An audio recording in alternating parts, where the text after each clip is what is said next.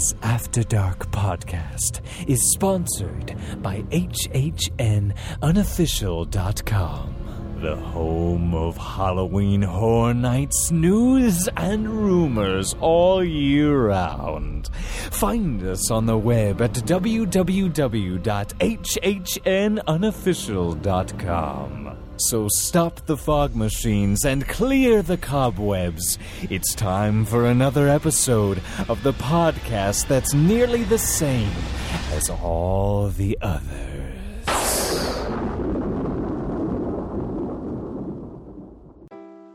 Wendy Presser at Magical Journeys Travel is proud to be a sponsor of the After Dark Podcast Network. Whether you've been to Disney 1 or 100 times, there's still lots of planning involved. Let Wendy be the one up at midnight when your window opens to get that Be Our Guest reservation or that coveted Anna and Elsa Fastpass for your own princess.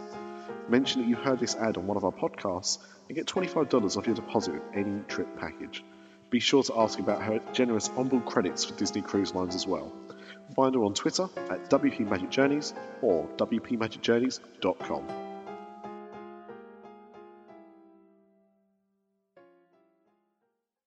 Warning. This show contains childish adult content and is intended for immature, mature audiences. Listener discretion is advised. The views spoken are ours and ours alone, not those of any other bugger.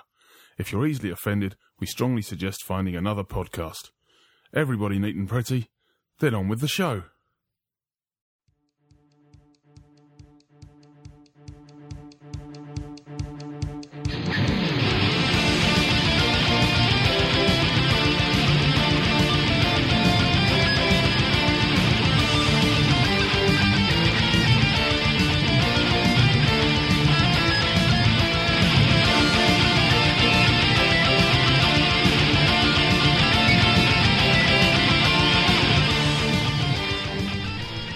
Hello and welcome to another edition of Dis After Dark. I am Nick and joined, I'd say as always, but that's not always the case because sometimes people are here and sometimes people aren't.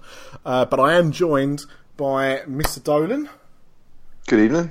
How are you? I'm fine, thank you. Thank you very much for asking. We are also joined by P-Dubs himself, Paul Washington. Hello, you morose motherfuckers. I don't even know where that come from. But is that a quote? Yes, it's from Jay and Silent Bob. I haven't watched Jay and Silent Bob Strikes Back and in fact, a long it's time. about what we were talking about before the show started. Ghostbusters 2? No, Ben Affleck. Oh, Ben Affleck. He was the bum in Phantom show. And also we have the talented and almost named like an ice cream, Mr. Chris Whipley. I can't top what he said. What, with hundreds of thousands? Hey! Ice cream joke. Ice cream joke. I noticed this the other week because I struggle, even now as a full-grown adult, I still occasionally struggle with pronouncing my R's, which is something I've had from childhood, and it's because my dad used to rip the piss out of me so much about me not being able to pronounce my R's. It gave me a real stigma when I was growing up. It's not the only reason why I don't talk to him anymore. It's certainly up there. And so I try and make sure I don't Jonathan Ross too much. But the other week I did almost call you Chris Whipley. And it was like, oh, like Whippy ice cream. So that's where the ice cream reference comes from. Oh, this is a good way to pad a podcast out. I balance you out, Nick. Go on. First degree murder. I balance you out. He's very true. He's like having Taggart on a podcast. Now, before we kick off the show the way we do each and every show, I just wanted to say a quick thing following up from the last show.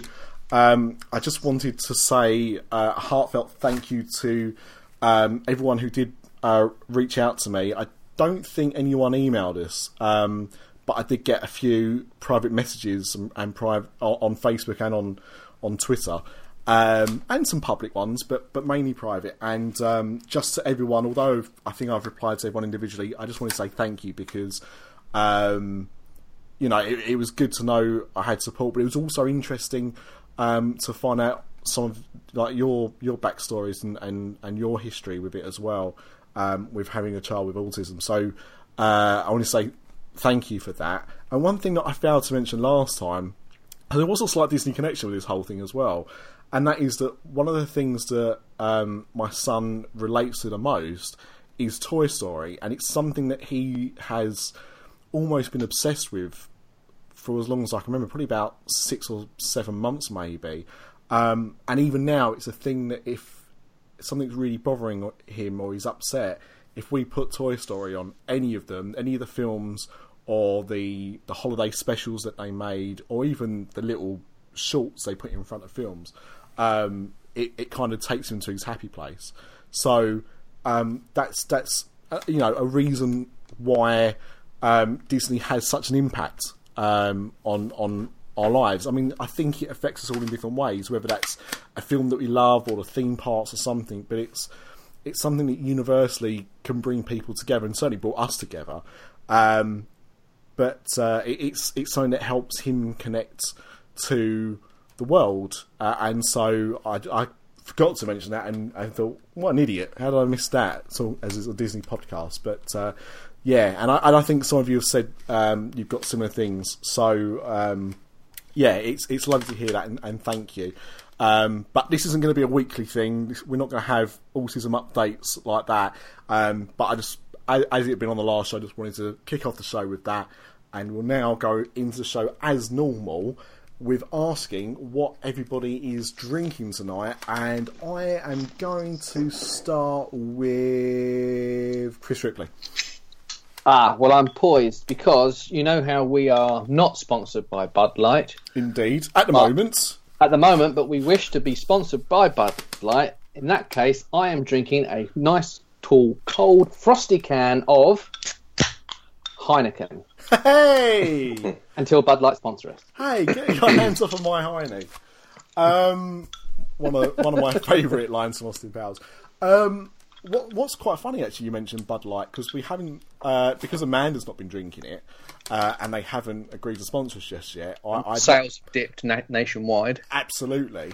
But I went into my local Asda Walmart, other supermarket brands are available, and while I was queuing up at the till, there was a standee where if you bought 4 cans of Bud Light, you got a free Bud Light pint glass. Now, we went out for a meal for my birthday with a couple of our friends, and he got his Bud Light served in one of these Bud Light pint glasses. Anyway, after a few drinks, that glass ended up coming home with us in someone's handbag. For him, not for me. So I decided to buy it. I did it the legal way. I actually bought myself 4 cans of Bud Light and got a free glass.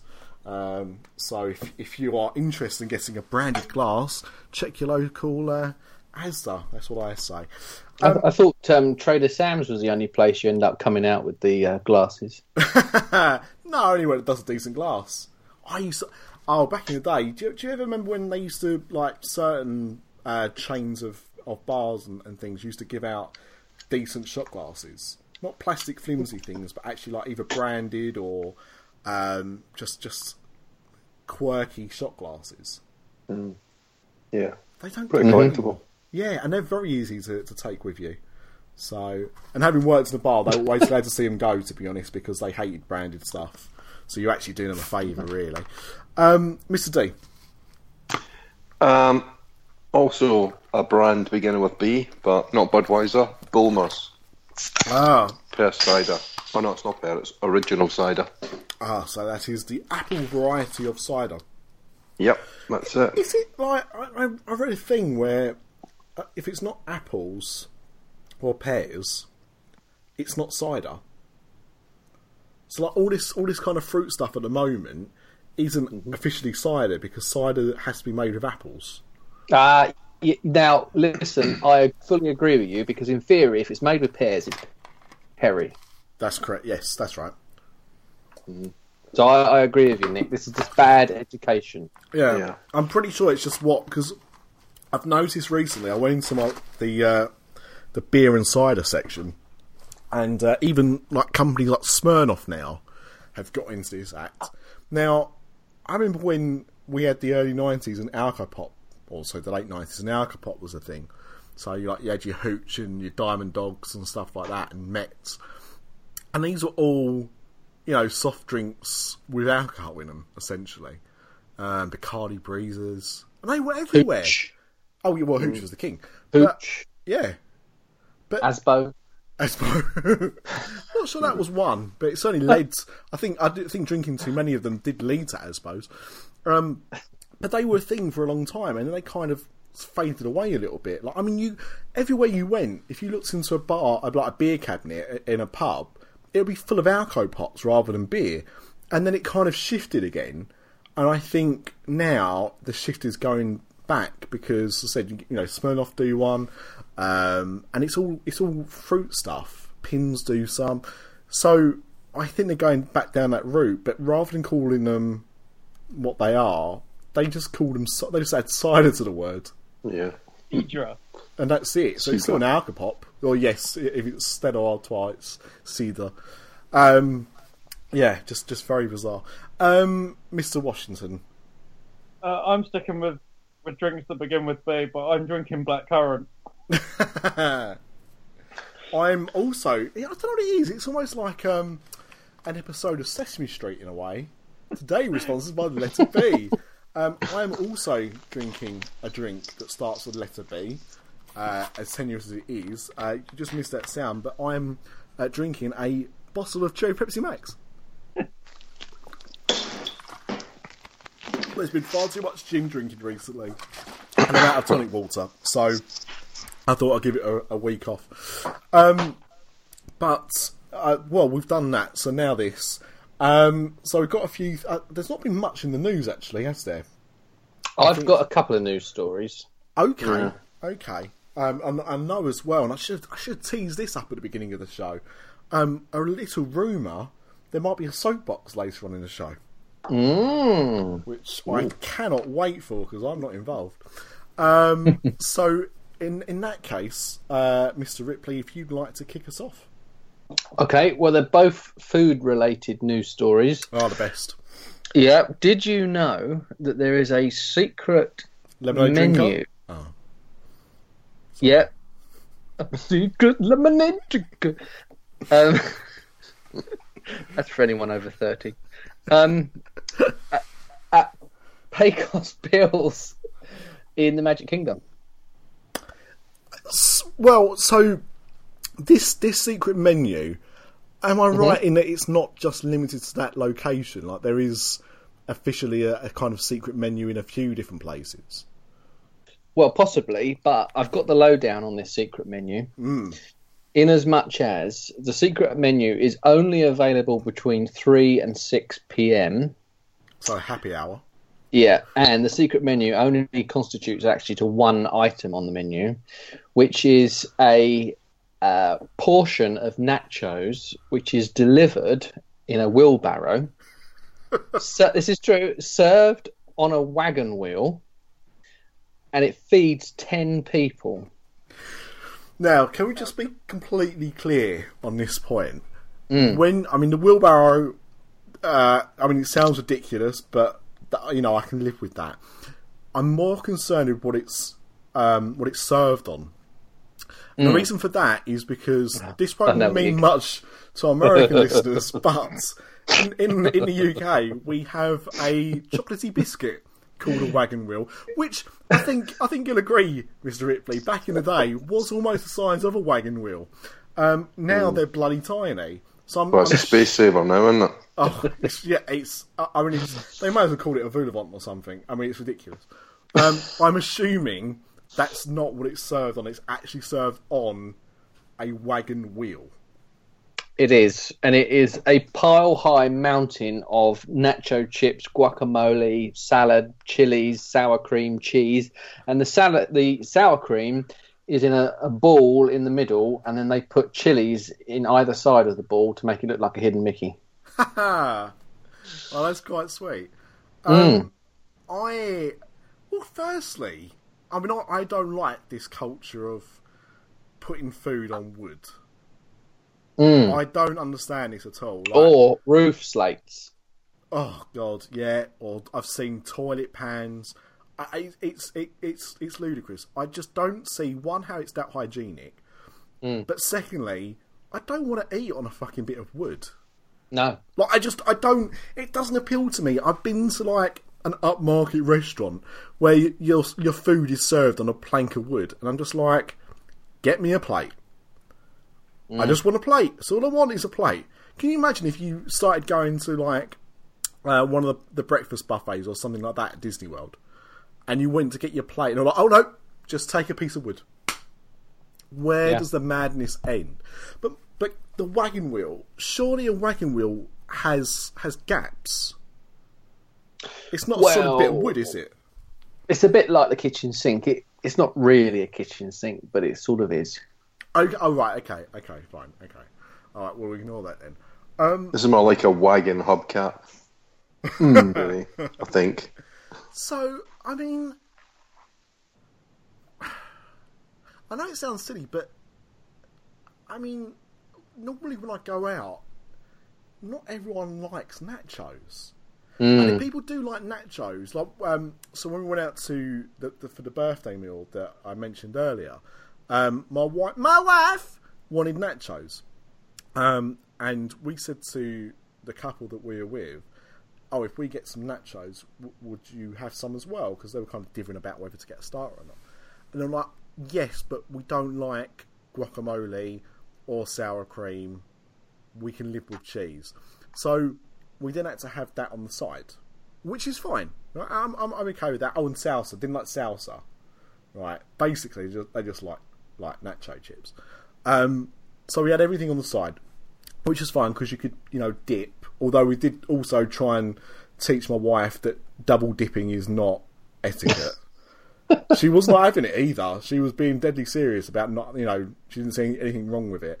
But we did educate her with some Seinfeld.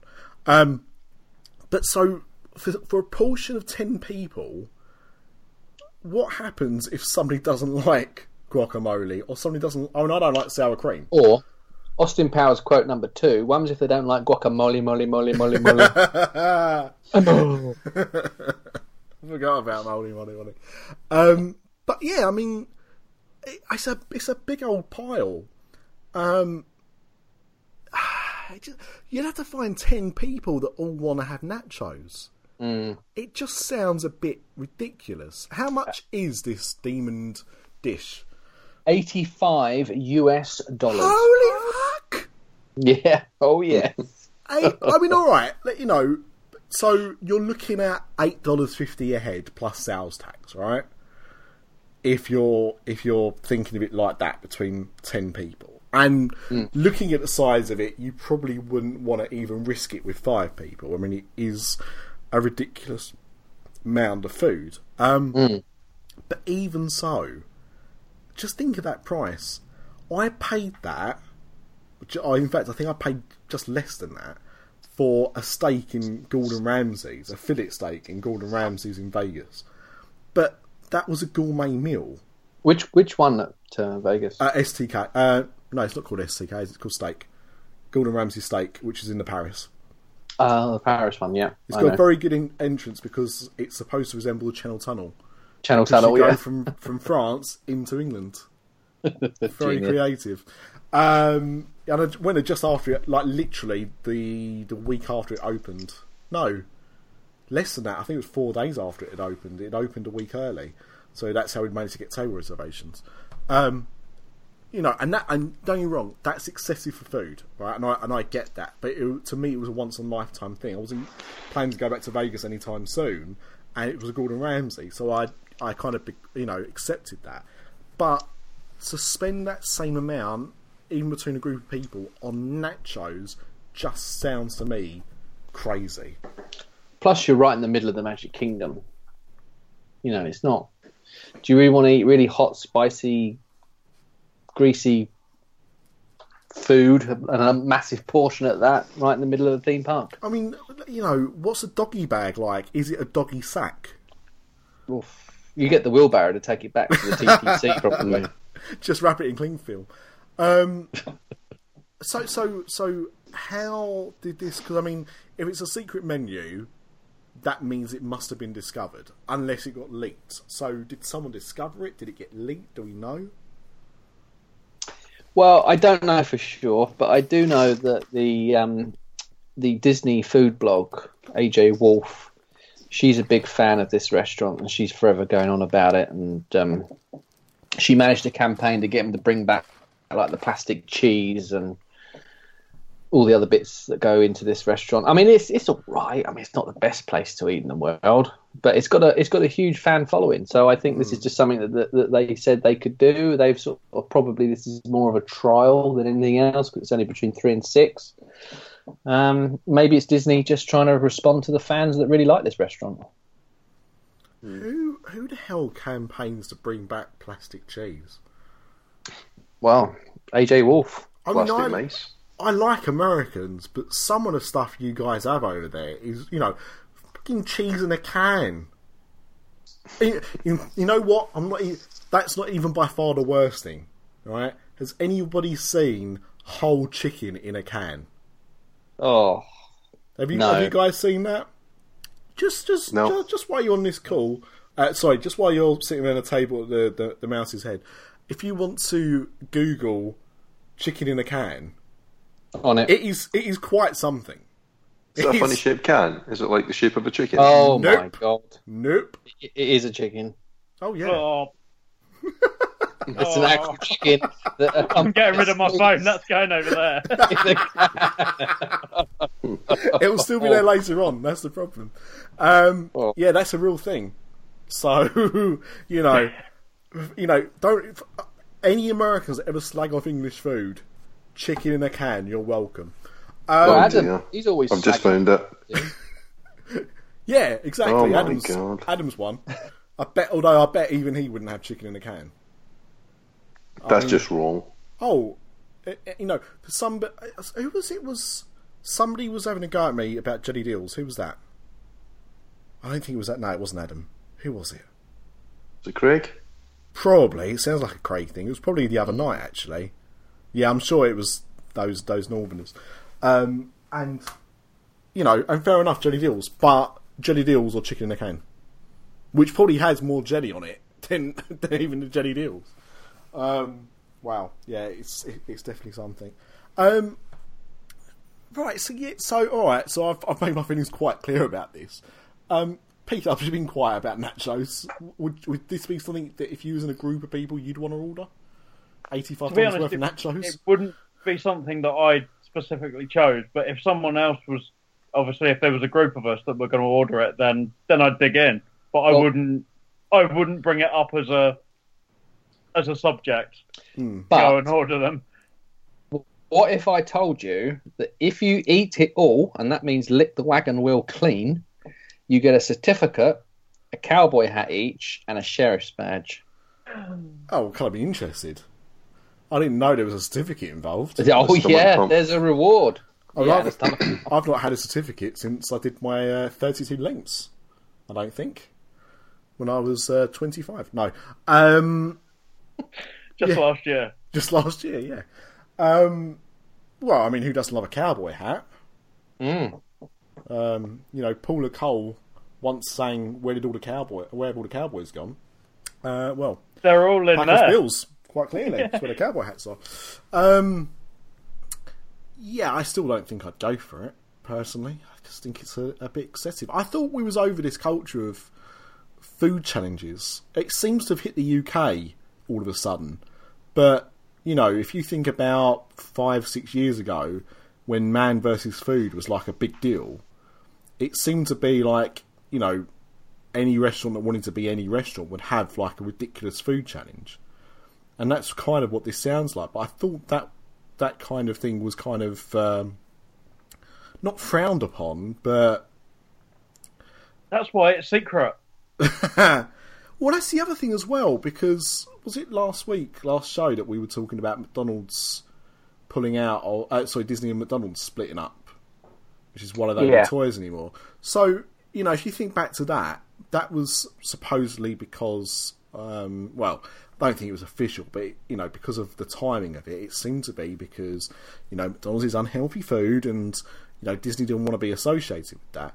And, maybe it's just me being a bit of a grump, but that seems like an excessive waste of food. I can't imagine there'll be many people, even with a group of 10 of you, that would polish that off. I mean, I'm sure we'll get Craig to stick a picture on the website or something, but I mean, it's a ridiculous amount of food, isn't it? And I know this is me being grumpy now, but you know, we live in a world where in the UK we have people that eat out of food banks. America has a culture where people aren't even paid a decent enough wage, where they have to rely on tips, and also get quite a few Brits, I imagine, that don't know how to tip, because we're not used to having to tip in that and the amounts that you tip in that culture. But they don't seem to have this law in America where there's a proper minimum wage that's adhered to. And also, on top of that, there was a story during D23 of apparently cast members at Disneyland that had to live in their cars because of the wages being Some so have low. come out about Walt Disney World as well. Well, it doesn't surprise me. I just know that's where the story was kind of based, and you know, Disneyland Paris have had their things before. But what I mean is, unfortunately, a time that we live in where there is, even in what you refer to as a first world country, people that are really struggling and can't afford to put food on the table, we still have things like this, and I just think it's a bit much. Have you ever tried the kitchen challenge at Universal? No, I've not had any food challenges at any theme park, actually. Well, good friend of the show, Malaby, Evening Lee, UUOP did a challenge there, didn't they? They got some of their listeners. Yeah, that's right. Hard Rock Cafe, isn't it? Or Hard Rock Hotel? Yeah, in the Hard Rock Hotel, yeah. So I don't know if anyone actually completed it, but you get the meal free, and I think you get it. Do you get a T-shirt or something? I can't remember now. But I mean, I'm not. Don't get me wrong. I'm not against food challenges.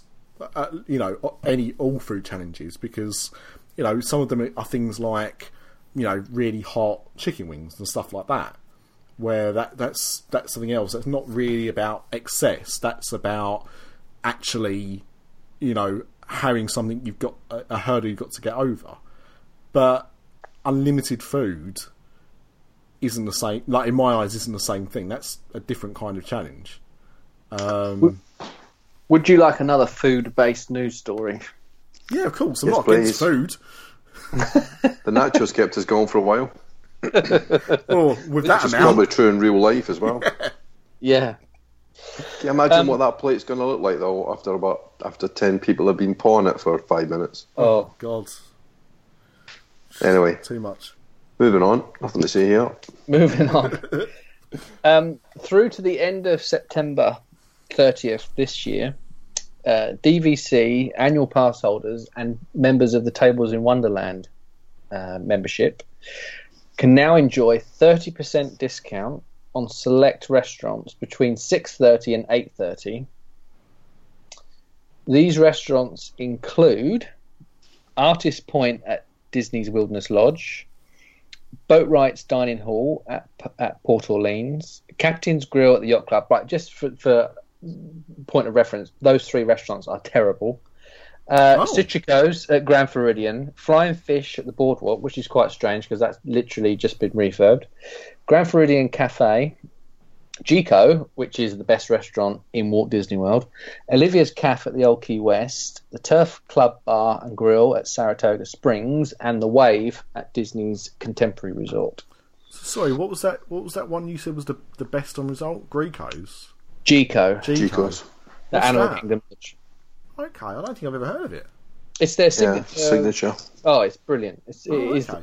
probably it's one of my favourite restaurants, full stop, in the world, let alone just at Wow. Walt Disney. Okay. Yeah. Funny what you say about Flying Fish, though. Because Flying Fish was like becoming the hot restaurant. And then they refurbished it. Yeah. And I don't hear as much since they refurbished it. And we were going to go the last time, and we looked at the new menu, and I'm sure it's good, but it just didn't inspire us, really. So it's almost like they've taken a step backwards, and that might be why it's in this promotion, because all those restaurants you've mentioned, Chris, tend to be the quieter restaurants, I think. Yeah, I mean, Flying Fish is odd because that was a hugely popular restaurant. Then they refurbed it. It was down for, I don't know, a year. We got an ADR about a month after it reopened, really easily, which really and truly shouldn't be true for one of their best restaurants. Yeah. And the best thing about it, literally, was the bar next door that is magician themed. That was actually the best thing about the whole experience. Yeah. Yeah, it definitely doesn't seem to be, you know, it had a lot of buzz and a lot of hype. It doesn't seem to have that anymore. No, I mean, it's good. It's just not perhaps as good as it used to be, maybe. Yeah. But I don't know. That's so. I've never really understood Tables in Wonderland. Tables in Wonderland?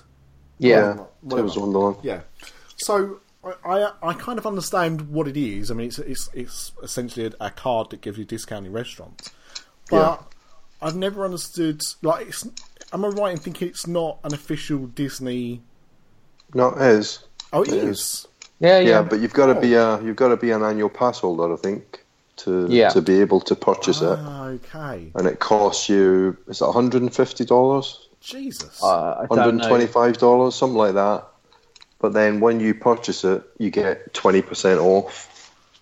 And I think that's food and drink. So they're obviously bumping that up now for this promotion. You get your 20% off. I think it includes your tip as well. And I think we used to get 3 valet. Right. Okay. So it was a nice little package. And then they used to do special events as well. Like, I remember one time they opened up the Great Movie Ride, and they just put tables all the way through it, and then people could dine for one night only in the Great Movie Ride. Interestingly, that was something else I was going to bring up. Did any of you see the walkthrough they did for the Disney blog? You could actually walk through the Great Movie Ride, and they had like snacks and things in the Wizard of Oz scene. Oh yeah, when you got to the end.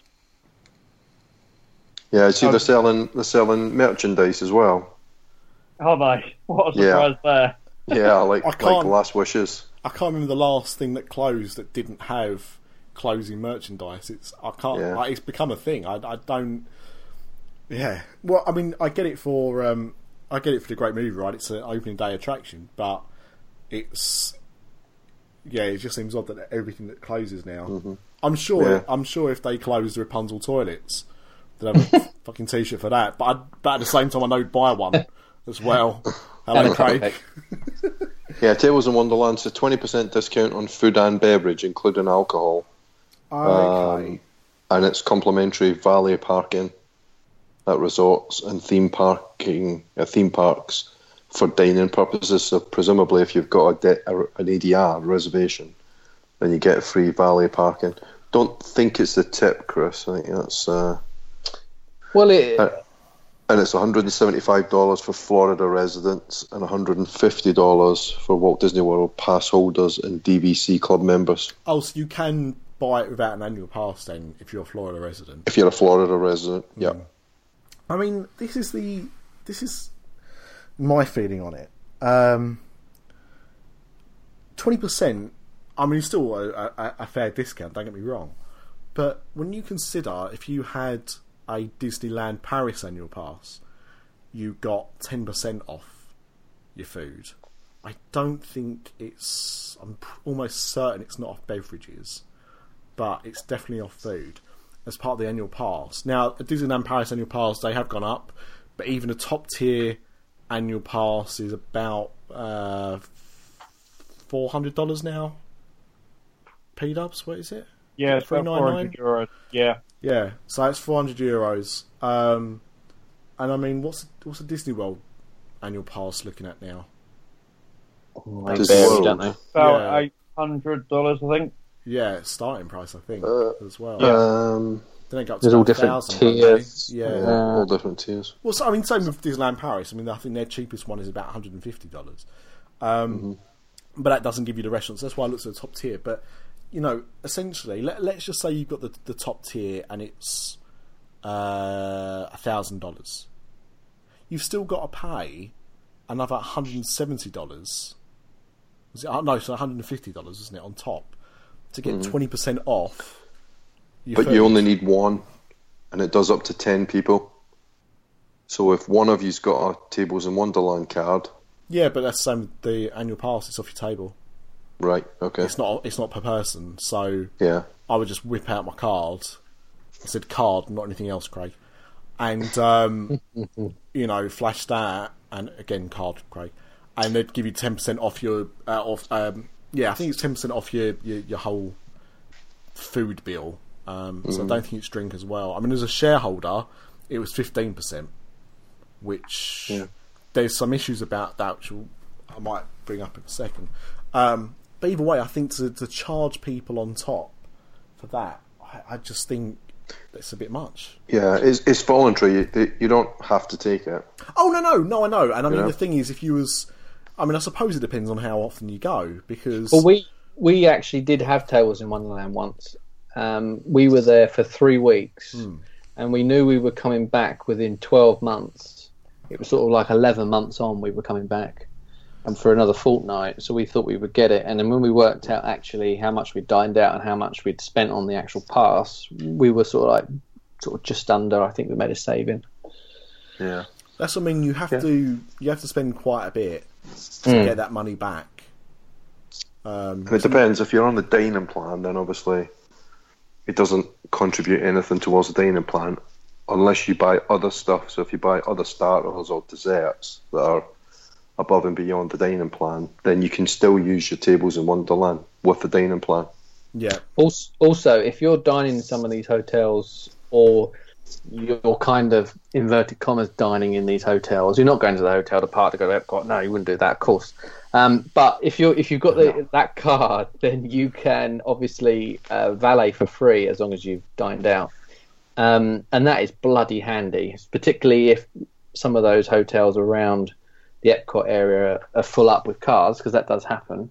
You will get in with a valet pass, and then also if it's a busy night and everybody's piling out of Epcot, you've got the ticket to valet, boom, you're straight out of there. Well, yeah, and I suppose as well, I mean, what's it cost to park? Is it $20 now a day? $25? Regular parking is, yeah. $20, and that's in the mass car park. So you've still got that's your transportation centre, isn't it? So you've still got to get to the park from there. Whilst didn't they start charging in the hotels as well for parking? Universal do. I think Disney started testing the water with it. Yeah, I read that. Yeah, I don't think it's official. Yeah, they certainly tightened up.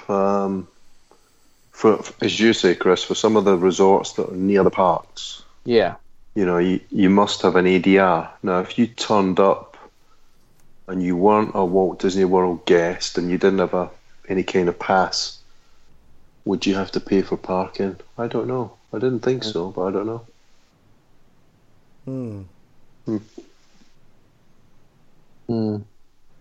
Not sure.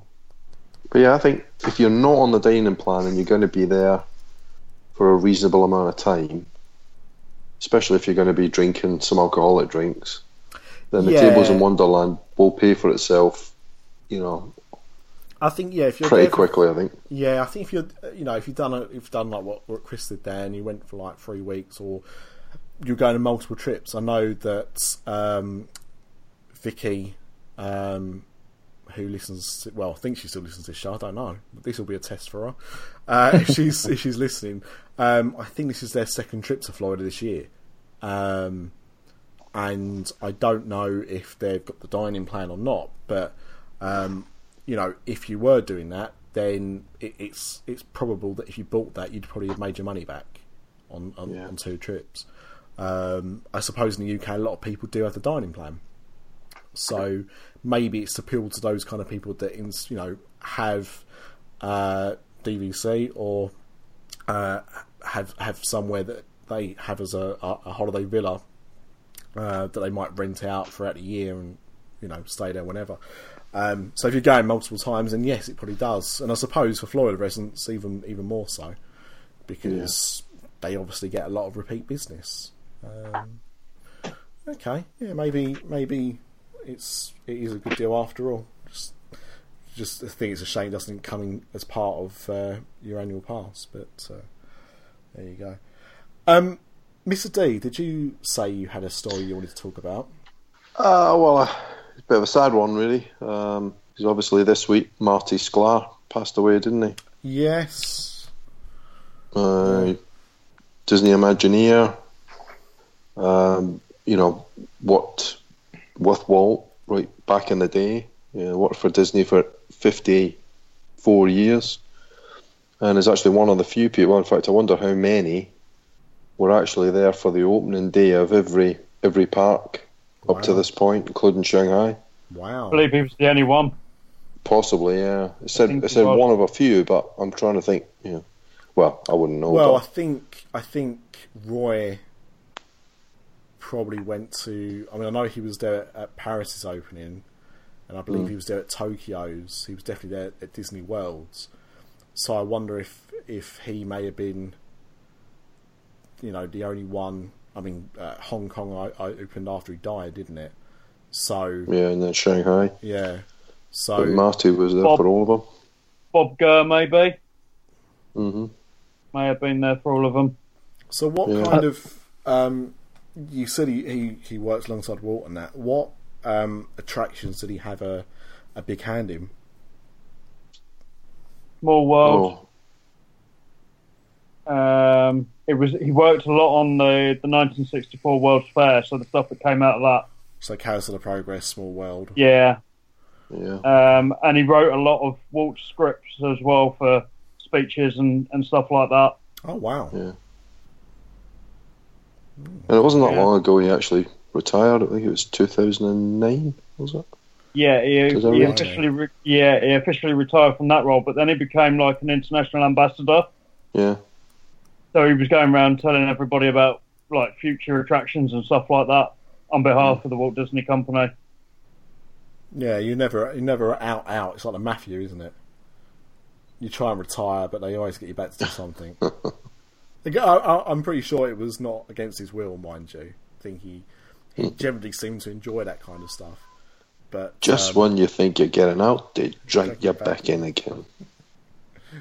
And he's got a window on Main Street in Disneyland, which is one of the highest honours that can be bestowed anyway. Yep. To a Disney employee. So, no, I mean, I think he was one of those names that, if I'm honest, I don't know a lot of Imagineers. Like, if somebody said name me 10 Imagineers, I'd probably struggle a bit, to be honest. But he was one of those, like Tony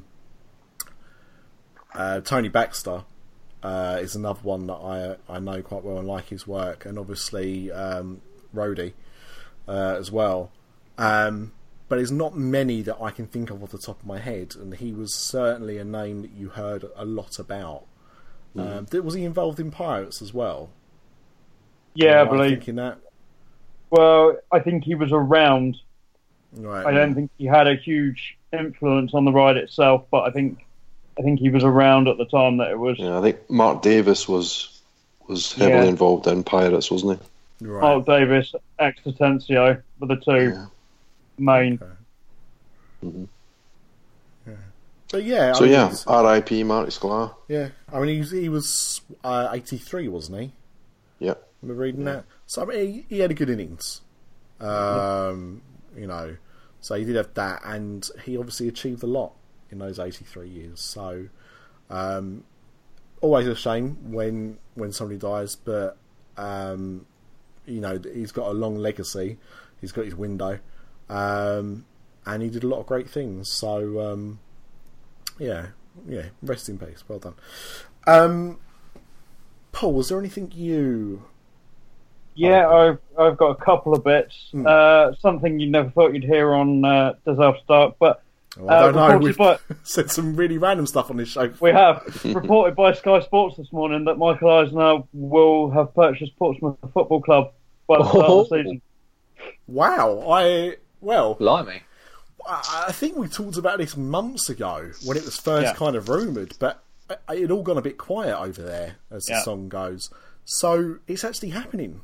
Yeah, should be completed this week. Why? God knows. He's worth $1 billion and he's buying Portsmouth. By us? He's got a PlayStation. He's just thinking, well, what else do I need? If he needs a podcast, we're up for sale. Or sponsorship, Budweiser. For the right price, yeah. Wow. So is he doing this as part of some kind of sports consortium? Well, he was the one that started all the Anaheim Ducks. That was his idea, and he bought the Los Angeles Angels as well, I believe, under the Disney banner. So it's not unknown for him to be involved in sports companies. So it's just a strange choice when he could have picked someone like LA or. Yeah, it is odd. I mean, I suppose American soccer, as they call it, are still not really taken off. Like, I'm sure I just saw that the biggest transfer has been completed in Major League Soccer history, and I think it was about $2 million. Yeah. When they have a limit on what they can spend. They're given a drafting fee every year. Right, it's like American football. Yeah. Okay. But $2 million, I mean, $2 million or £2 million in the English league would probably buy you someone with one leg. Do you know what I mean? Like, it would buy you. It wouldn't buy you somebody. Andy Carroll. No. Well, I mean, is he worth that? Possibly in his injury days, but I'd even struggle to see if he'd get that much money now. But it just seems it still hasn't taken off there. So I kind of get why you'd go bigger. And I mean, the Chinese football scene at the moment seems to be going through a bit of a boom, but I expect that bubble to burst quite soon. But it's just Portsmouth's just an odd one. Just very, very odd. I mean, I suppose they're not doing too bad. I mean, they're a Premier League club, aren't they? So, yeah. League One. Like League One? Yeah. Hang on, sorry. Portsmouth or Bournemouth? Who am I thinking? Bournemouth are Premier League. Yeah, I can't help it. They're similar places, aren't they? I'm saying that just to get a load of abuse. Yeah, it's... You know what he could do rather than buying football clubs? He could actually be Iger's replacement. Oh. Right, you really do want us to get hate, don't you? I was only looking to get hate from two parts of the UK. You're just trying to get the world to hate us. Well, the thing is, you see, would he have signed off on a load of blue Smurfs running around Animal Kingdom?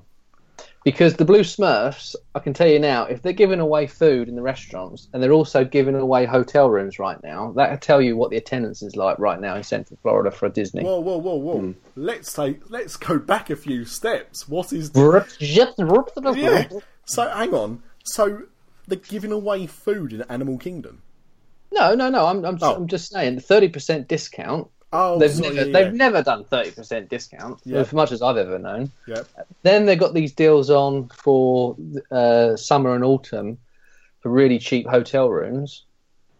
So you just know that Avatar is not setting the world on fire. Well, you know what? Is it Avatar, or is it the continued price increases, or the 5 or 6 years of not building anything in particular? Well, that as well. Or President Trump. It's Trump in the Hall of Presidents. Yeah, it could be. Because the thing is, it's keeping away in droves. Well, this is the thing. At least when Eisner was in the big chair, every year he was building something, wasn't he? Hotels, rides, theme parks. You know, he's always building something and doing something. Yeah, he built Disneyland Paris. Exactly. Where would we be without that? Would still be in England. Anybody can make a mistake. Well, I never understood the sports thing because, I mean, on one hand I did because, The Mighty Ducks was a popular series of films. And with the Los Angeles Angels, there was also a Disney film, wasn't there? It was Angels in the Outfield. There was some kind of crossover there as well. So I kind of got it, but, I mean, both of those teams were terribly ran. And eventually they sold them at a loss, if I remember correctly. I mean, I think they both retained their names, but they had to change their logos a little bit, although not that much. I mean, the Mighty Ducks of Anaheim logo, I think, is still quite similar, isn't it? It hasn't changed much, I don't think. I only say that because I was in Primark the other day, and they've got a Mighty Ducks style hockey T-shirt. It's not a hockey jersey. It's quite weird. It looks like a hockey jersey, but it's clearly a T-shirt. I'm going to look at there. Sorry, I'm trying to type in Mighty Ducks. Careful. My phone. Yeah, well, that's the thing.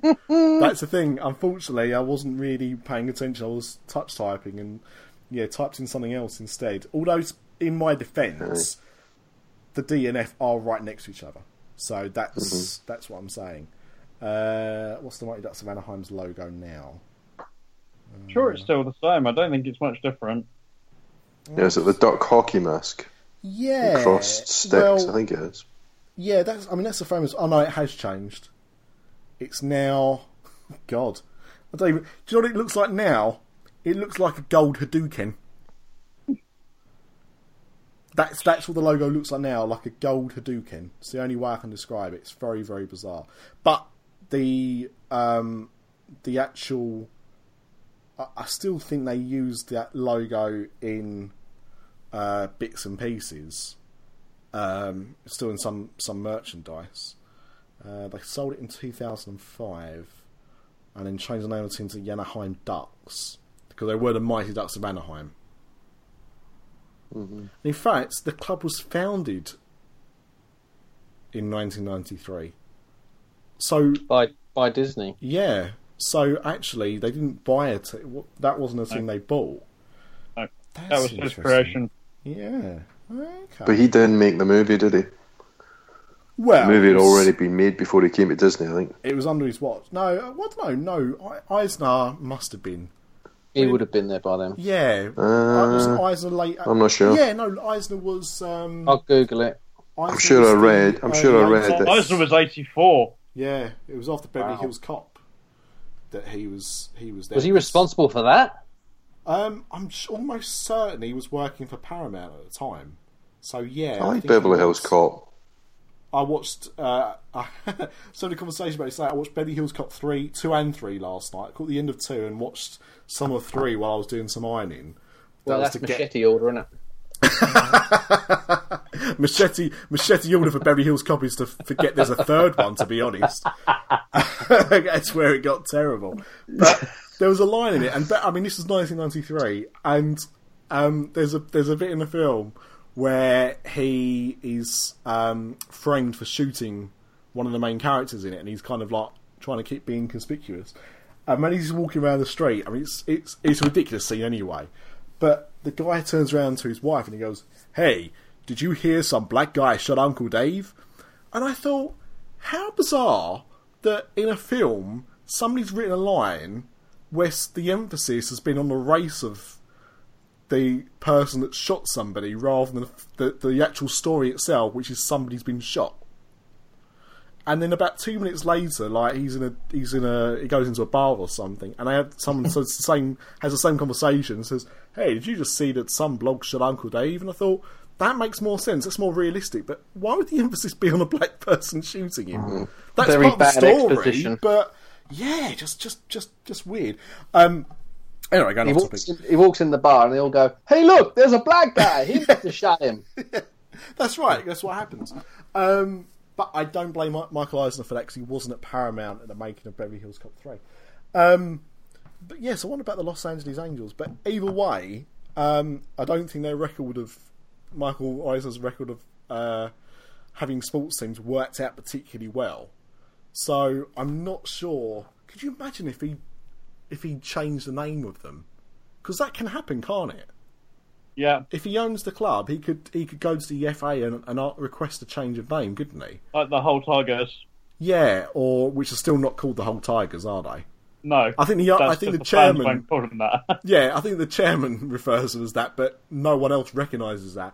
And also, of course, MK Dons. Yeah, I mean they were obviously Wimbledon at the time when they became the MK Dons. When they moved the club, was it 70 miles away or something? I don't know.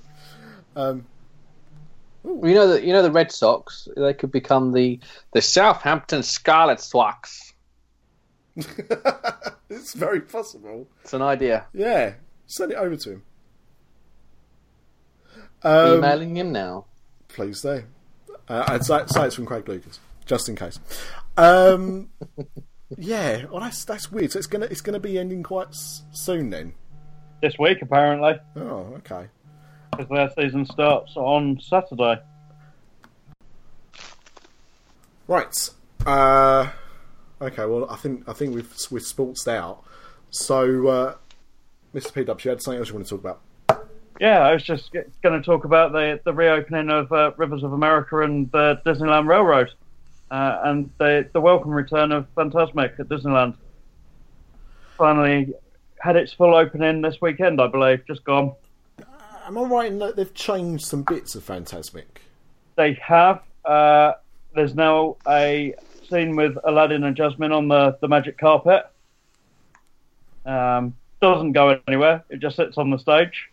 And they put some fog underneath it to make it look like it's floating above the clouds. You know what I would have loved, even more than that, is if they just stuck a carpet over a little tiny boat. And just floated it along the river. Yeah, why not? Yeah, that would have... It actually probably would have looked better. But they've taken out... It's no longer Peter Pan and the pirates on the Columbia anymore. It's now... That's a shame. Now Pirates of the Caribbean. Oh, so they've still got the ship then? Yeah, the ship's still part of it, but now it's it's Captain Jack saving Keira Knightley's character, and her name has completely gone out of my... Elizabeth Swann. Having to save Elizabeth Swann from the skeleton pirates. Okay. Right. Okay, that might be okay. Yeah. But that... I'm not going to spoil it for anybody, but that scene versus Walt Disney World, that was, to me, that was a really good scene where the ship appears. Yeah. It's a bit of a shocker. And so the Disneyland Railroad. Yes. I've never been on it because I've never been to Disneyland. And you know what? I don't think I've been on the Disneyland Railroad in Disney World either. Actually, I've only done it in Paris. So does it have like scenes as you go around? It does. It goes through. It's got a Grand Canyon scene. It's also got. It goes back to the age of the dinosaurs as well in one of the scenes. Okay. But it gives you very good views of where Star Wars Land is going. Okay. Because that's the reason why it's been closed. The berm had to be moved because of Star Wars. And you can see now Star Wars Land at Disneyland has 3 entrances. Not just the supposed 2 that people were talking about. It's actually got a 3rd. I can hear Craig entrances. Desperately not to make any comments. No one on this podcast has 3 entrances tonight. So we're all... That's true. That's true. Yes. Just the 2. Okay. So how long had it been down for then? It's been down for 9 months, I think. Oh, okay. So it was late last year that it went down. Right. Okay. So it's been a long time coming. The canoe boats are back on the Rivers of America as well. So, and the Mark Twain running once more. Well, if that doesn't bring everyone, those 3 things, if that doesn't bring them back to Disneyland in huge numbers, what possibly could? Other than, of course, these Avatar. Disneyland fans. They do love a slow-moving train around the parks. If they're the fans that I know. Can I tell you something else about those trains? Mm-hmm. One of them has got the word Ripley written on it. Why so? Because Walt bought it off a bloke called Ripley. Believe it or not. Believe that or not. Yes. I'm just Googling it now. I can't remember the first name. E.P. Ripley is written down one of the trains. Locomotive number 2 on the Disneyland Railway was purchased in 1954 by Walt Disney from E.P. Ripley. I just assumed that they'd been made. I didn't think that he was my great. No, he wasn't. Great stranger. A stranger's just a friend you haven't met. As a streetcar named as Zyla Musical taught us in The Simpsons. Right, now, I think we've held this off for long enough. Mr. Ripley. Mm-hmm. Seemed to be a bit angry the other day. About something. Well, in retrospect, I don't think I should be, but I think I should. Well, in that case, I'll hit the music. We have a jingle? Well, I mean, there was a jingle for Soap Dishes Soapbox. I'll just use that.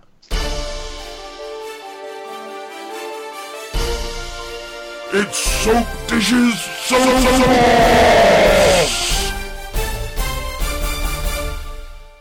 Okay. But the floor is now yours. Okay. Let's pretend that we just had the jingle then. Oh, no, you don't have to pretend. Well, yes, you do have to pretend because you can't hear it, but it will be in the podcast. Okay. Yeah. Okay. I guess you have to do some post work, that's fine. Gotcha. Okay. So this is my soapbox. So bear with me on this one. It was... Where should I start? At the beginning, it's probably a good place. See, I'm well prepared for this, as you can tell. All right. There's... In Anaheim, in Los Angeles, is the Disney Studios, where the studios that Walt built, where to this day they make all the animated features, where they've got the famous, what do they call the canteen in a film studio? Commissary, where Walt used to have his egg and chips, or whatever it was he used to have for lunch every day. Nachos for 10. Nachos for 10. $85. Secret menu item. Nachos for 10, isn't that what I have on University Challenge? Sorry. Okay. It's obviously where that big building is that's got the 7 dwarfs out the front holding the roof up, of where course. Emperor Iger sits and makes all of his business decisions. Honest to God, I just get this vision of Bob Iger now sitting in a chair with a hooded cloak.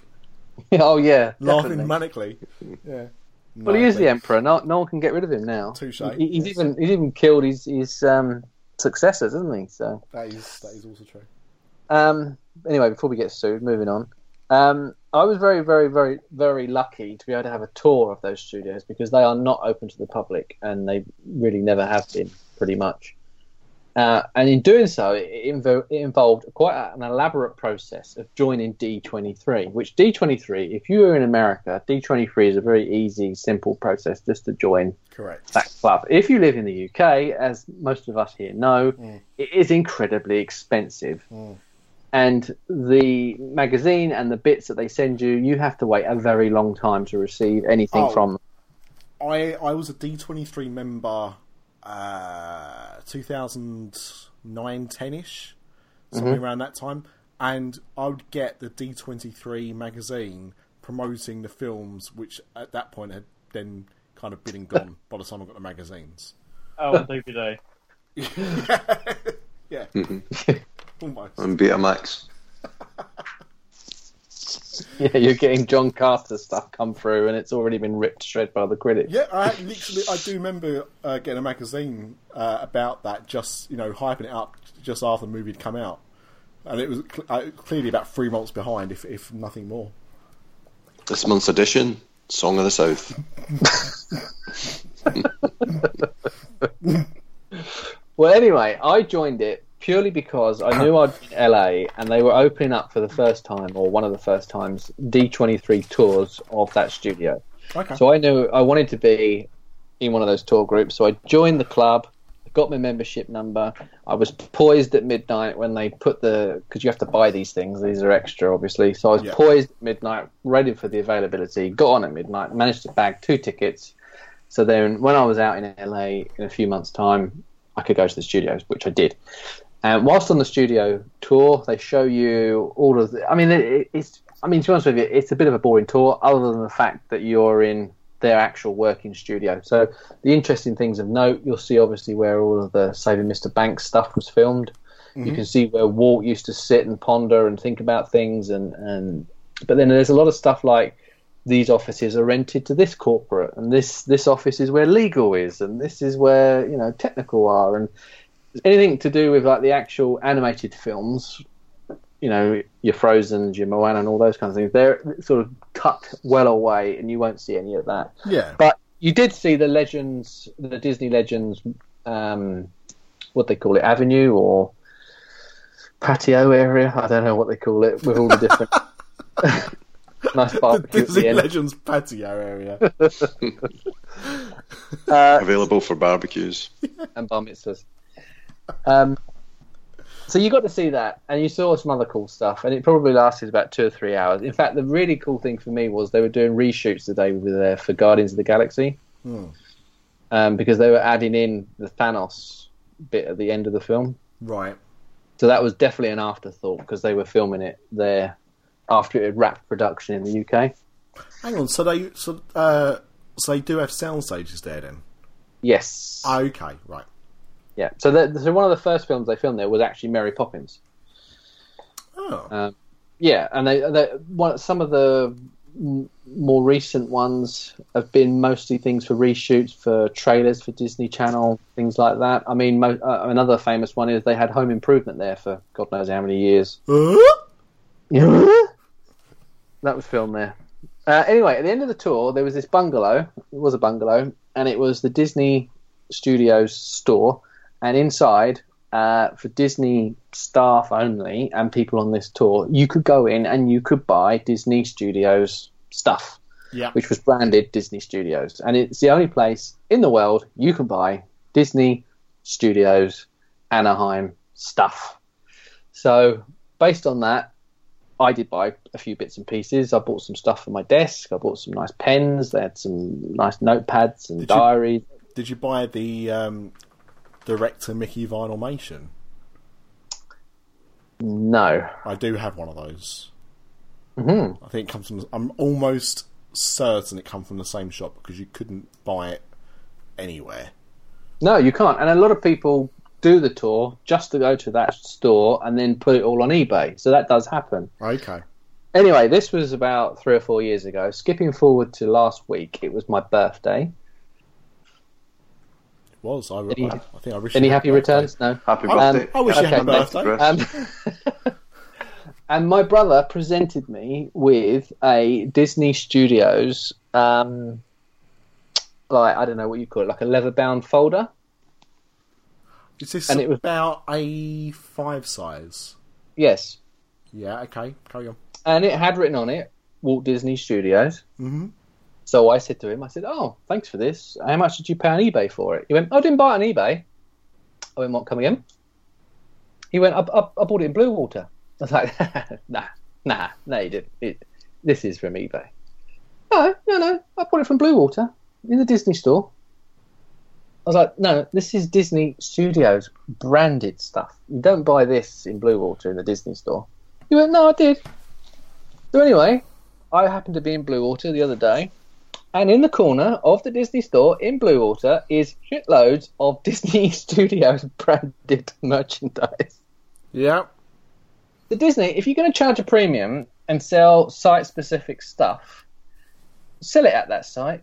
Don't sell it everywhere. How does it make you feel, Chris? I feel. Do you know what? I'm close to writing a letter. It makes you mad. It is, and then this is why I'm going to start saying that Eisner needs to come back, because you wouldn't have got that under Eisner's watch. Now, and of course, Eisner's watch is from Walt Disney Studios. He's probably got a very nice watch. Probably has. I bet it's probably not Disney branded. It's Portsmouth, no. The Portsmouth watch. Now, what's quite funny about that, Mr. Ripley, because I had no idea. All you said the other day was you had a little bit of a to do with the Disney store, which, quite funny enough, took up about 30 seconds of your actual story, which I loved, by the way. I loved that story. But what's interesting is I've not been in a Disney store for about a month or two, maybe. Mm-hmm. And on Thursday, as some of you would have seen on the Facebook group, I went into London and played a game of tag with a man called Ian Lee, who's a bit of a celebrity in the UK. And after we'd finished playing tag in the park with him and a few other people, I was in London, so I thought, I don't get up here very often anymore, work from home a lot. I'm going to make the most of it. And Hyde Park is near Oxford Street, literally across the road. So I took a 10-15 minute stroll down there to go to the Disney store. And I walked downstairs into where is normally like the kiddie bit of Disney store, like the young like children's stuff down there and princesses and whatnot. And I saw a similar section that you were just describing, which is why I asked about the size of the book that your brother had got you, because I've got to be honest, I didn't notice it was Disney Studios. What I did notice was it was bloody nice, and all this stuff was a bit posh because it looks quite grown up. That's probably the nicest way I can say it. And what I mean by that is it wouldn't go amiss in an office space. Whilst most Disney stuff is a bit outlandish and a bit in your face at times, a bit brash, this stuff is all quite deluxe looking. Yeah. It looks quite professional, that's what I mean.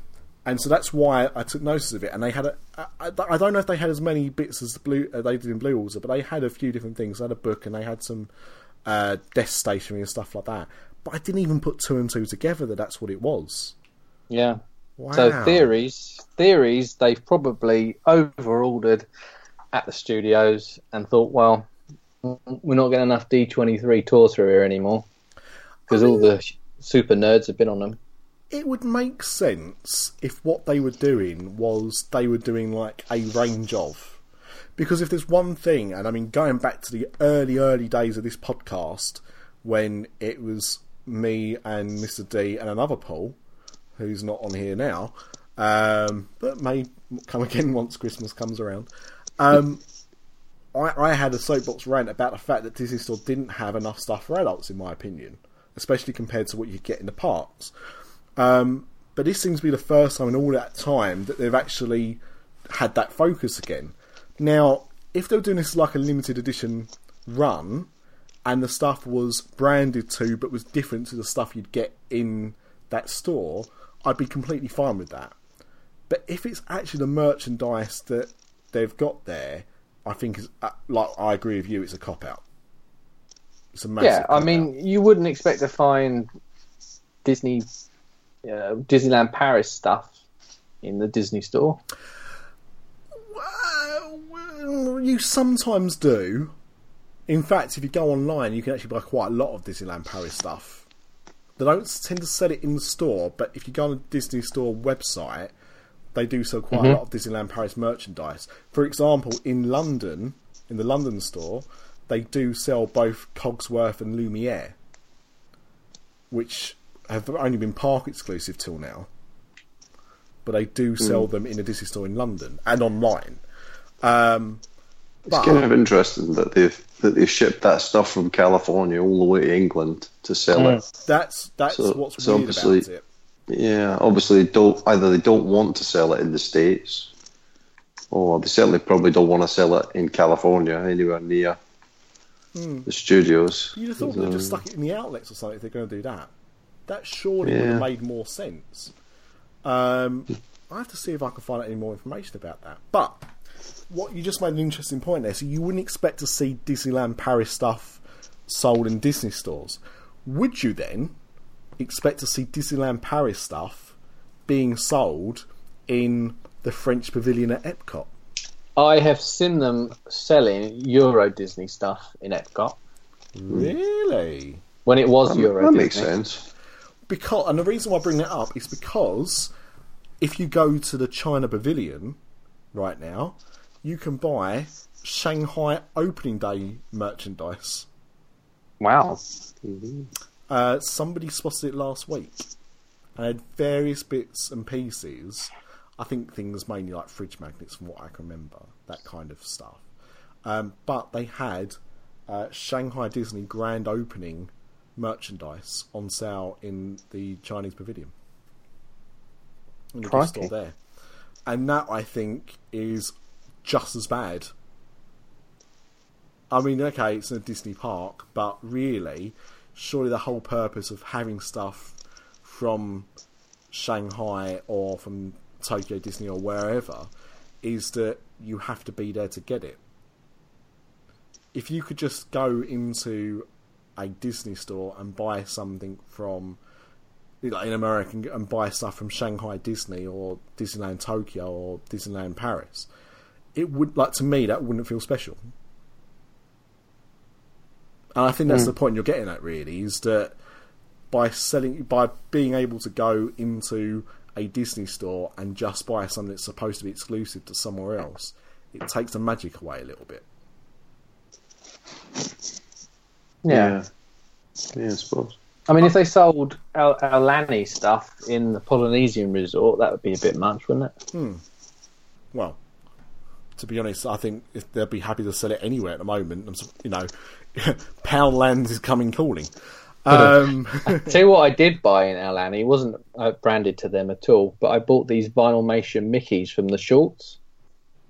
Oh yeah, what, the ones that are they're not Vinylmations. No, in the strictest sense, but they're branded Vinylmation.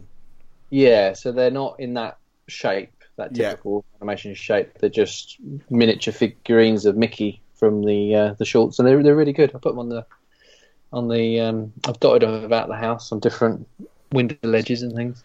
I've not seen them. I don't know if they've made it to Disneyland Paris, but I'm not a big fan of the shorts, so I like any of that stuff, to be honest. Any merchandise from those shorts. We've got from the Disney store, we bought a set of mugs of the characters in that style. So they're 3D mugs, so they're proper faces. I think they do a new range now, which are normal shaped mugs with, you know, pictures of them on, but these are shaped to their heads.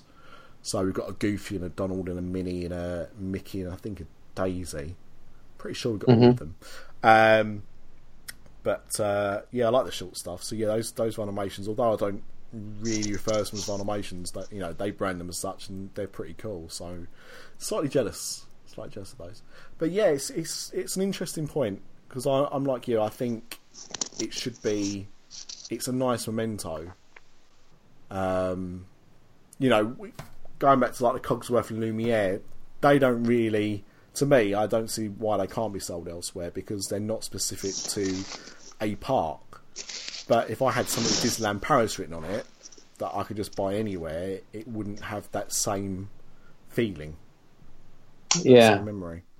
The thing with it was that when we were in the actual store, that's what the people that were working in there were sort of spouting, that this stuff is unique to this.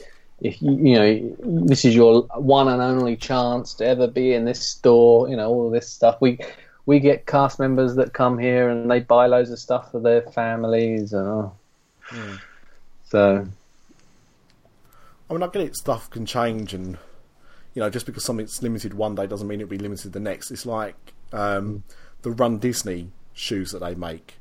Those really expensive New Balance trainers that they do every year for Run Disney. I know that, I think they're about $200 or something when they come out. They're quite expensive, but I know last year they hit the outlets a few months after they'd launched, and it was whatever stock they obviously had left. But they couldn't. There was only certain outlets that had them. So basically, if it was a Disney Store outlet that wasn't near a park, it could sell them. So, like, you wouldn't have found them on iDrive, but you would have found them at another Disney outlet further away. I mean, I don't know where all the Disney outlets are, to be honest. Well, I wondered if, responding to your original soapbox about them, you know,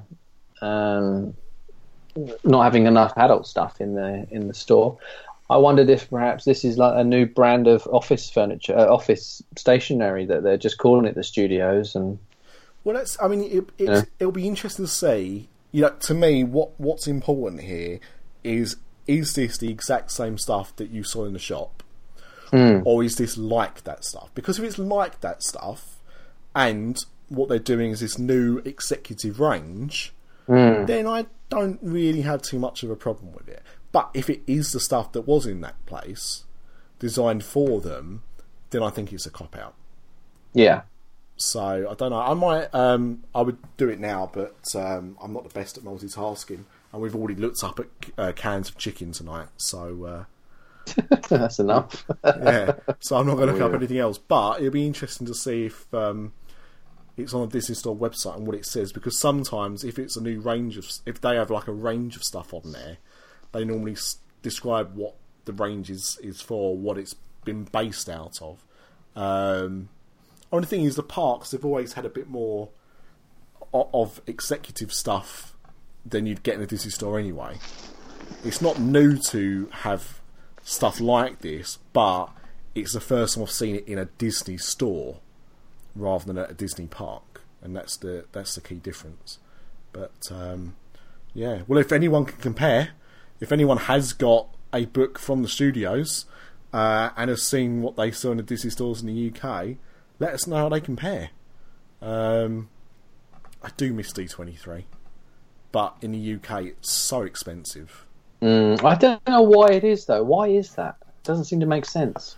Well, I'm almost, if I remember rightly, I think I used to have to pay about $15 shipping for the magazine.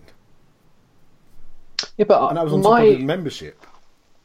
I know people that get those, what do they call them, nerd boxes or whatever they're called, you know? Loot crates and stuff like that. That's it, them. And a lot of them come from America. Yeah, well, a lot of them come from America, a lot of them come from Canada, and they don't pay any extra shipping on those. No, it's very odd. Although, that's the thing that's annoyed me now. Like Disney do their own version. Disney's version doesn't ship out of America. They've done a few. They did one, I think, for the Haunted Mansion last year. They were selling boxes on a Disney Store there, and they also did one for Zoom Zooms. Mm-hmm. And in both of those, you would only get stuff you could buy in these boxes.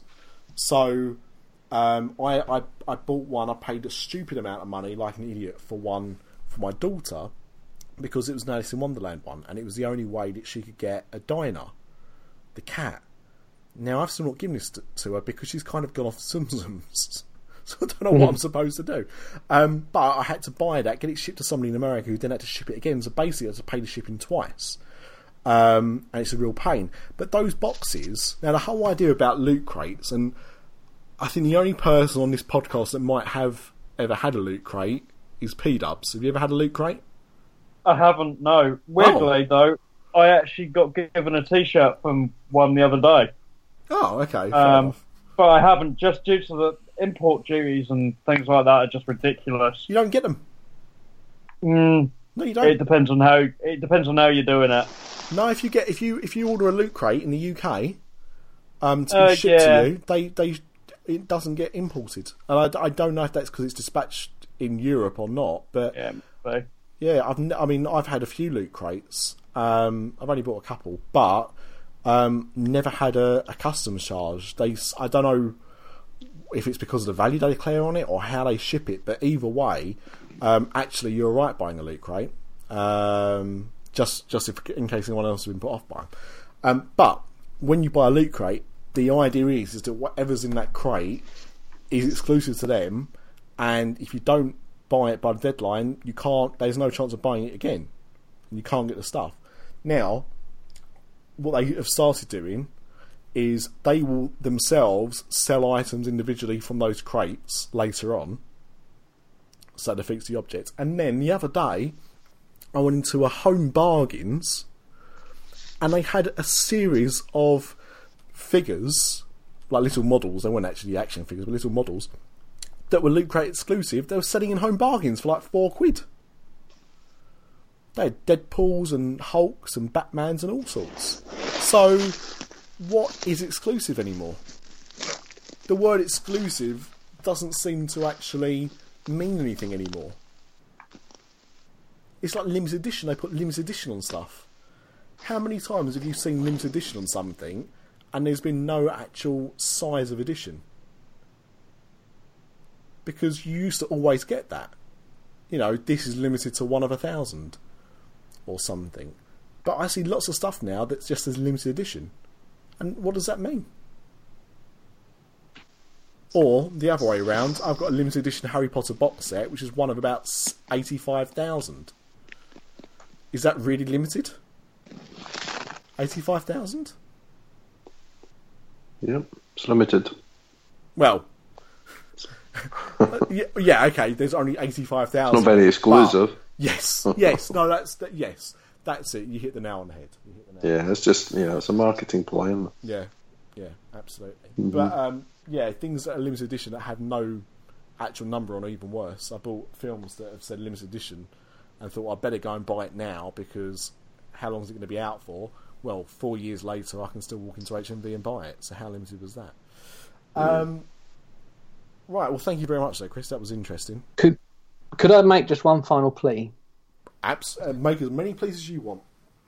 If probably around 100 people find a cinema that's still showing Beauty and the Beast, the 2017 version, and pay a ticket to go and see that film, Beauty and the Beast, by a whisper, will take over all-time gross and will cap Frozen's record. Wow. You might not even have to do that if you've got an unlimited card. Yeah. And you just book a ticket, even if you don't go and see it. Well, I wonder if, because I'm pretty sure they'll be showing that as like kid screenings at a weekend, because they still, although it's out on Blu-ray now, they still do that of a Saturday morning. They still put on slightly older films for kids.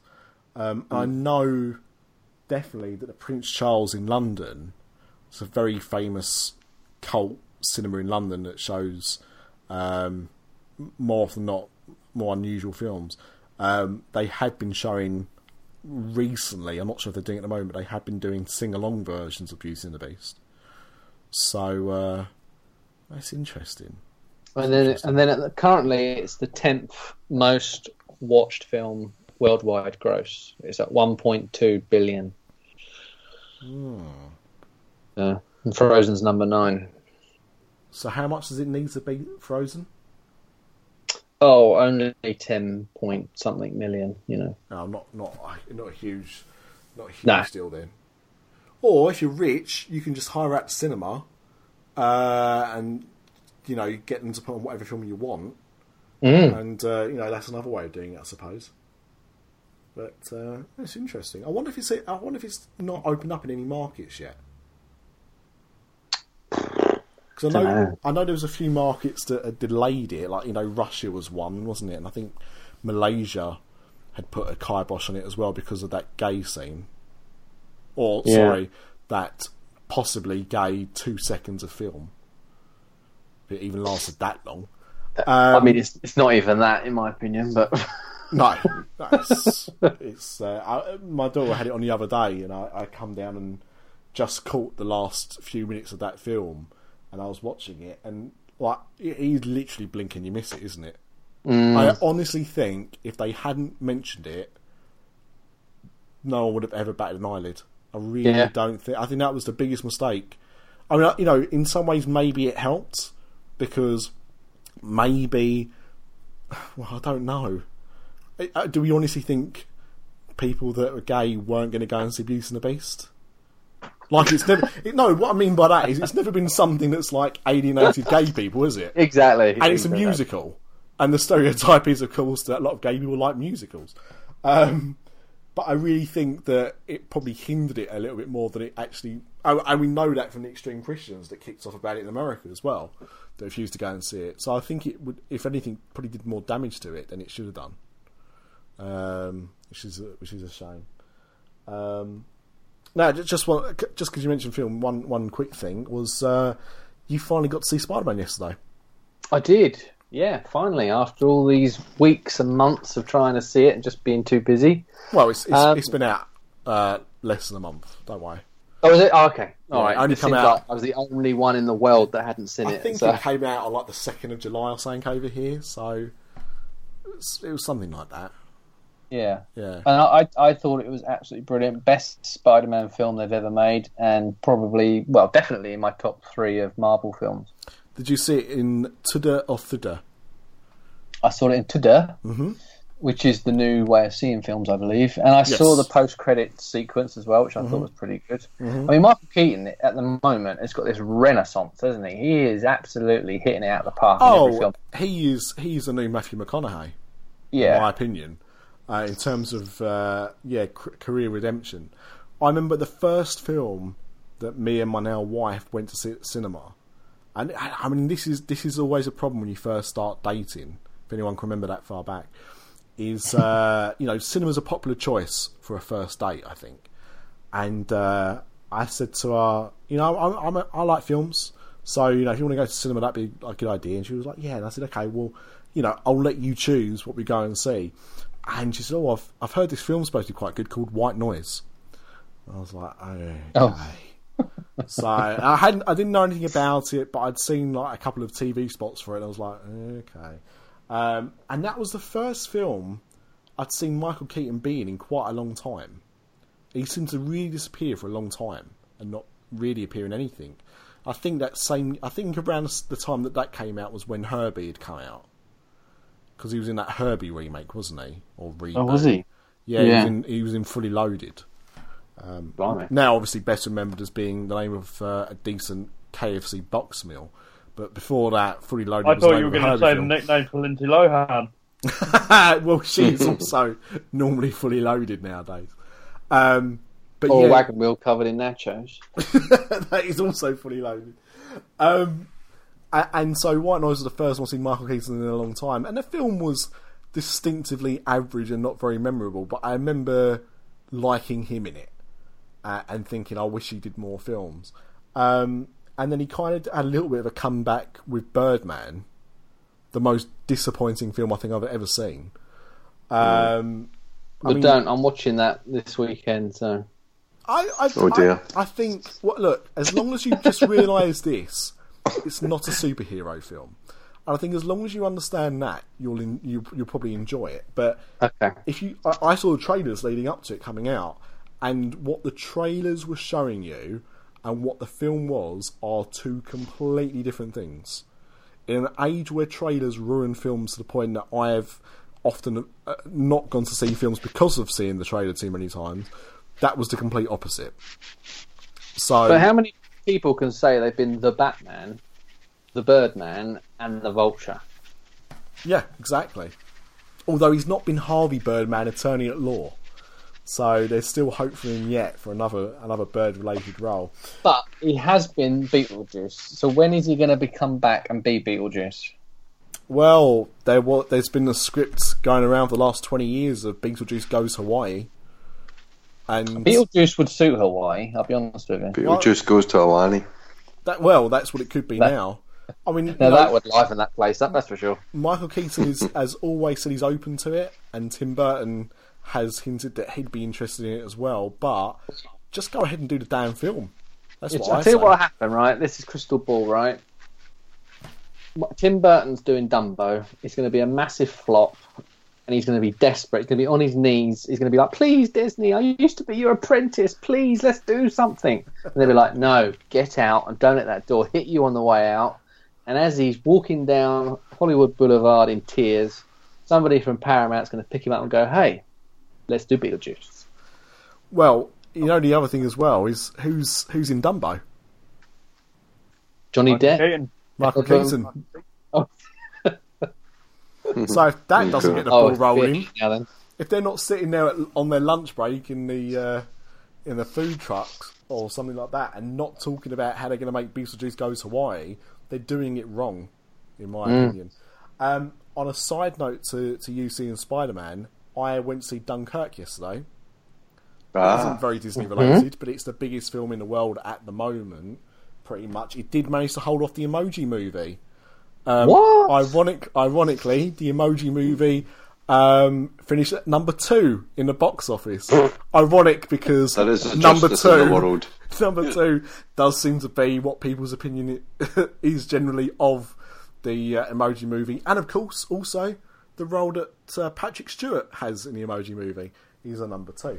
But yes, I went to see Dunkirk yesterday, and I had to go and see it very early in the morning because I was worried that if I went to see it and it was going to be busy, I might be sobbing like an idiot and would show myself up in the cinema. And luckily, I was going alone, so my wife couldn't laugh at me afterwards. But I didn't cry. Now, this is from somebody who cried quite a few times during War of the Planet of the Apes. So, what does that tell you? I don't know. I'll be quite honest. I was not a fan of Dunkirk. Don't get me wrong. It was certainly better than the other film I watched yesterday, which was Batman vs Superman. Sorry, Lee. But I was really disappointed. I've got a very love-hate relationship with Christopher Nolan, but honestly, watching trailers for Dunkirk, I thought this looks amazing. And then my friend went to see it opening weekend and said, "You're going to love it." And everyone that I've seen talk about it mostly has been positive about it, but it just left me a bit cold, and I was really surprised. What won't come as a surprise is you will not understand 90% of Tom Hardy's dialogue. Oh, what's new there? Exactly. Has he brought the Bane voice thing with him then, has he? No, but he's wearing he's flying a plane, so he's wearing a mask. So Chris Nolan obviously doesn't like Tom Hardy's mouth being visible in a film. That's very apparent. He's obviously got an issue with that. But to be honest, I think it's the usual Hans Zimmer score of being really bass heavy and unnecessary a lot of the time. What I will say is, if you do go and see Dunkirk, see it in the best sound and screen size experience you can, because despite the soundtrack being shit, the actual sound effects I went to see it in Dolby Atmos, and hearing like bullets flying around past your head in all different directions is really unnerving and works really well. And it is a film that deserves to be seen on the big screen. What I will guess right now is watching it at home will be even more lackluster for me than seeing it on the big screen. I really like Avatar. Well, yeah. I mean, I'm lucky in that I've got 3D TV and a 3D copy of Avatar, so I can watch Avatar in 3D and still be impressed by the effects. But if you watch Avatar in 2D, it is pony, absolutely pony. But yeah, I just think the screen size is what makes it an event. That's what it was. Like, Dunkirk was an event. I'm glad I saw it at the cinema, but I just don't think it's going to be a film that is going to be looked back at fondly in years to come, when people have digested it and are watching it on a smaller screen. Don't even think about watching it on a plane. Not because it'll make you uneasy, but just because the experience is going to be completely lost. You'd have snakes on a plane, that's fine. There's never any issue with snakes on a plane. If history taught us one thing, it's that snakes and planes go together and no calamity can ever happen. I think that's safe to say. Yeah, nothing could ever possibly go wrong with that plane. Not at all. Snakes can safely travel on planes with no dangers to anyone. But yeah, I was just a little bit lost at sea with Dunkirk. Yeah. There's your pun. But going, if you at the end of the day, I seem to be in a minority here. People that didn't enjoy it, so just go and see it on a big screen. That's all I'll say. If you're going to go and see it. I'm looking forward to seeing it again. I'm going to try and see it again next week. Oh, so you've seen Dunkirk? Yeah. And you disagree? Yeah, okay. Yeah, I mean, I did really enjoy it. I mean, but then I'm a fan of that genre of movie. You know what I mean? I really liked Hacksaw Ridge. Thought that was fantastic. Saving Private Ryan. We still haven't seen Hacksaw Ridge. I really want to see it, but we haven't got around to seeing it yet. But that also looked good. I'll tell you what problem was with Dunkirk, and what I think is different with Hacksaw Ridge, according to people that have seen both, is what I didn't like about Dunkirk was there didn't seem to be any character development. I know it sounds like such a stupid thing, but I think the reason why I felt so cold was because I didn't really care about the characters, which is stupid. But I was trying to describe it to the wife, and I said, like, when you go and watch Titanic, although it's a bloody long film, in that 3 hours or so, you understand the characters and you get their backstory and you get to experience stuff with them. Whilst in Dunkirk, these people are just there and you don't know anything about them.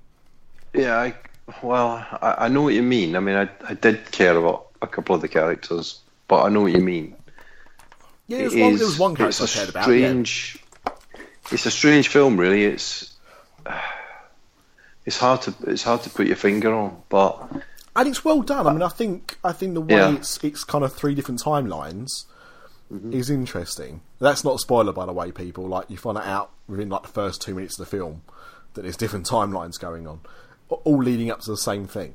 But you know, and that's quite clever in how that's done. But I just. But to me, it is very much about telling the story of Dunkirk, really, rather than it's told through characters, obviously, like any film is, but it's more about the telling of the story than it is about the individual characters, if that makes any sense. So I know what you mean.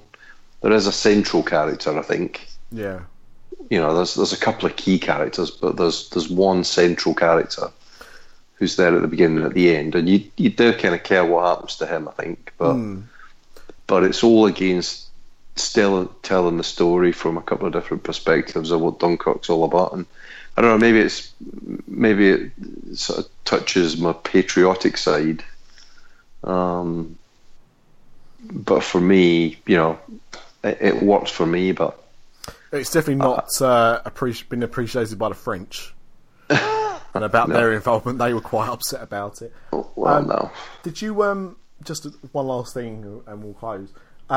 A lot of people have apparently complained about the sound, about dialogue, not just about Tom Hardy, just in general in the film. Did you find it was sometimes quite hard to hear what was being talked about? I don't remember thinking that.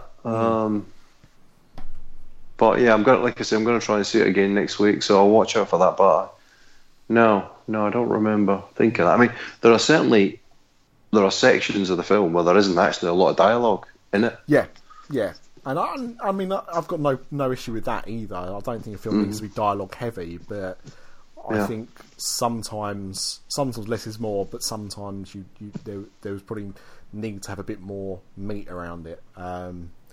But yeah, there was things that I struggled to hear a bit, and I just thought it was me being a bit deaf or something. But there's been a couple of cinemas in London. They've had loads of complaints about the sound, and to be honest, like The Dark Knight Rises was the same.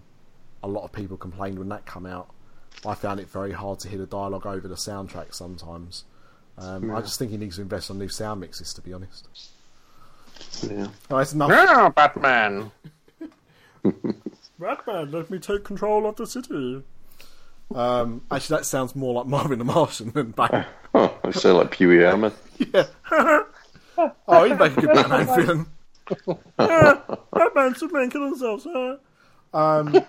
Actually, that sounded like Kermit. At least we'll get back to Disney again. Thank God for that. There you go, Nick. You could be the new Kermit. Yeah, well, it's almost a vacant role. It's not a vacant role, but I suppose if he's doing Kermit, I need someone to do Constantine. So I could probably do Constantine, as he's a lesser seen Muppet. Yes, maybe there's a career for me next. Right, well, thank you very much for joining us. Unfortunately, this is what happens when there's not a woman on the show. We kind of descend into a bit of chaos. Sorry, Craig. And go a little bit off topic. But thank you. Yeah, you did say old woman, didn't you? Well, that's what I was inferring to, yes. Rather than young. Who would have kept us in check as well, but not as much as Craig. Who was talking about Juliette Bravo earlier, just to really show his age. So I think a lot of people have to Google Juliette Bravo.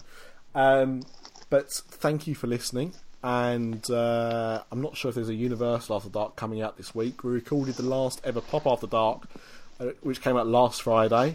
That might be interesting. It was certainly an experience to record. So if you want to listen to that, I know that Adam complained of the same issues with Dunkirk as Pop After Dark. He couldn't understand a bloody word that was being said at times. But that's what happens when you record with Northerners. And there goes the other half of the country hating us. But there might be another Universal After Dark later this week, and there'll be another Diz After Dark probably next. So we'll see you then. All right. Have a good one. I'm Mary Poppins Show. Tatty bye. And we're out. Hi, and thank you for listening to this latest episode of This After Dark. It's always appreciated. I just wanted to say a quick thank you, if that's okay, because on the previous episode and even the start of this one, I talked a little bit about my son and him being recently diagnosed with autism. And I obviously talked about it from a personal point of view, but what I didn't talk about very much at all was the impact of my wife in this situation. And I mean, she's been integral to this. I think anyone that has somebody who's autistic will understand that to get a diagnosis is not particularly easy at any age, because it's such a big spectrum, and especially with a young child, it's even harder because I think people want children to have the chance to hit some of the things that you think they may not be, so things like speech. But she's always been pushing to make sure that he is being seen by the right people and to try and get a diagnosis. And I can honestly say, had she not done what she'd done, we probably wouldn't have had a diagnosis at this early age anyway, which is the best time for him to have that. Because the earlier that you can start work on this, the more chances of success. And she's just been fantastic. She's a wonderful mother anyway, but if it wasn't for her effort in this, then I don't think we'd have a result as we do at the moment. And also, she's helped me because by her doing this stuff, and also by going to classes and by taking him to support groups, she's been able to get a much better understanding of autism than I have, and I'm kind of getting my knowledge and advice from her. And she's also trying to learn Makaton later this year. Is that something that may help him be able to communicate? And she's also going on other courses as and when they come up to have a better understanding of what this condition is and what we can do to better our son's life. And the thing is, like, hosting this show, I obviously look at it from a point of view of, I'm talking about myself. But what I didn't want to do was take away the effort that she did. I mean, I think the phrase is behind every man is a great woman. And none more so is that true than with me, because, without her being such an incredible mother to both of our children, we wouldn't be as lucky and as blessed as we are. And Lincoln probably wouldn't be at the stage where he is if he didn't have somebody that was able to do what they could do. And I know it's tiring at times for her because he, doesn't want to leave her alone. And she just does so much for them. So I just wanted to say publicly that, how much her effort's appreciated. She might hear this, she might not.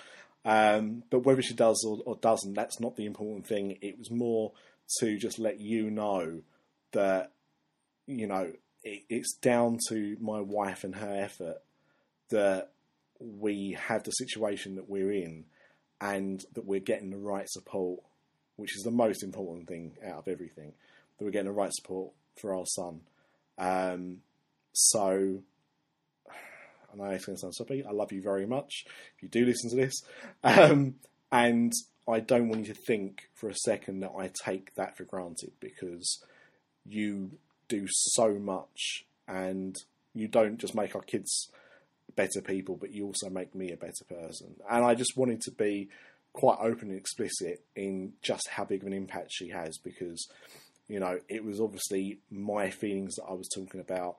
And I may not have been, I may not have spoken about my wife and the effort, but we wouldn't be where we were if it wasn't for her. So, yeah, I just wanted to say that.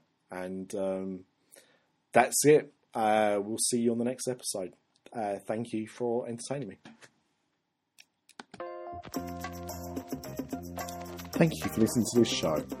If you would like to support us and the other After Dark Podcast Network shows, please visit our Patreon page at www.patreon.com/DisAfterDark. That's patreon.com/DisAfterDark. As well as supporting the show, there are other goodies available, including badges and soon t-shirts available, as a thank you for your support.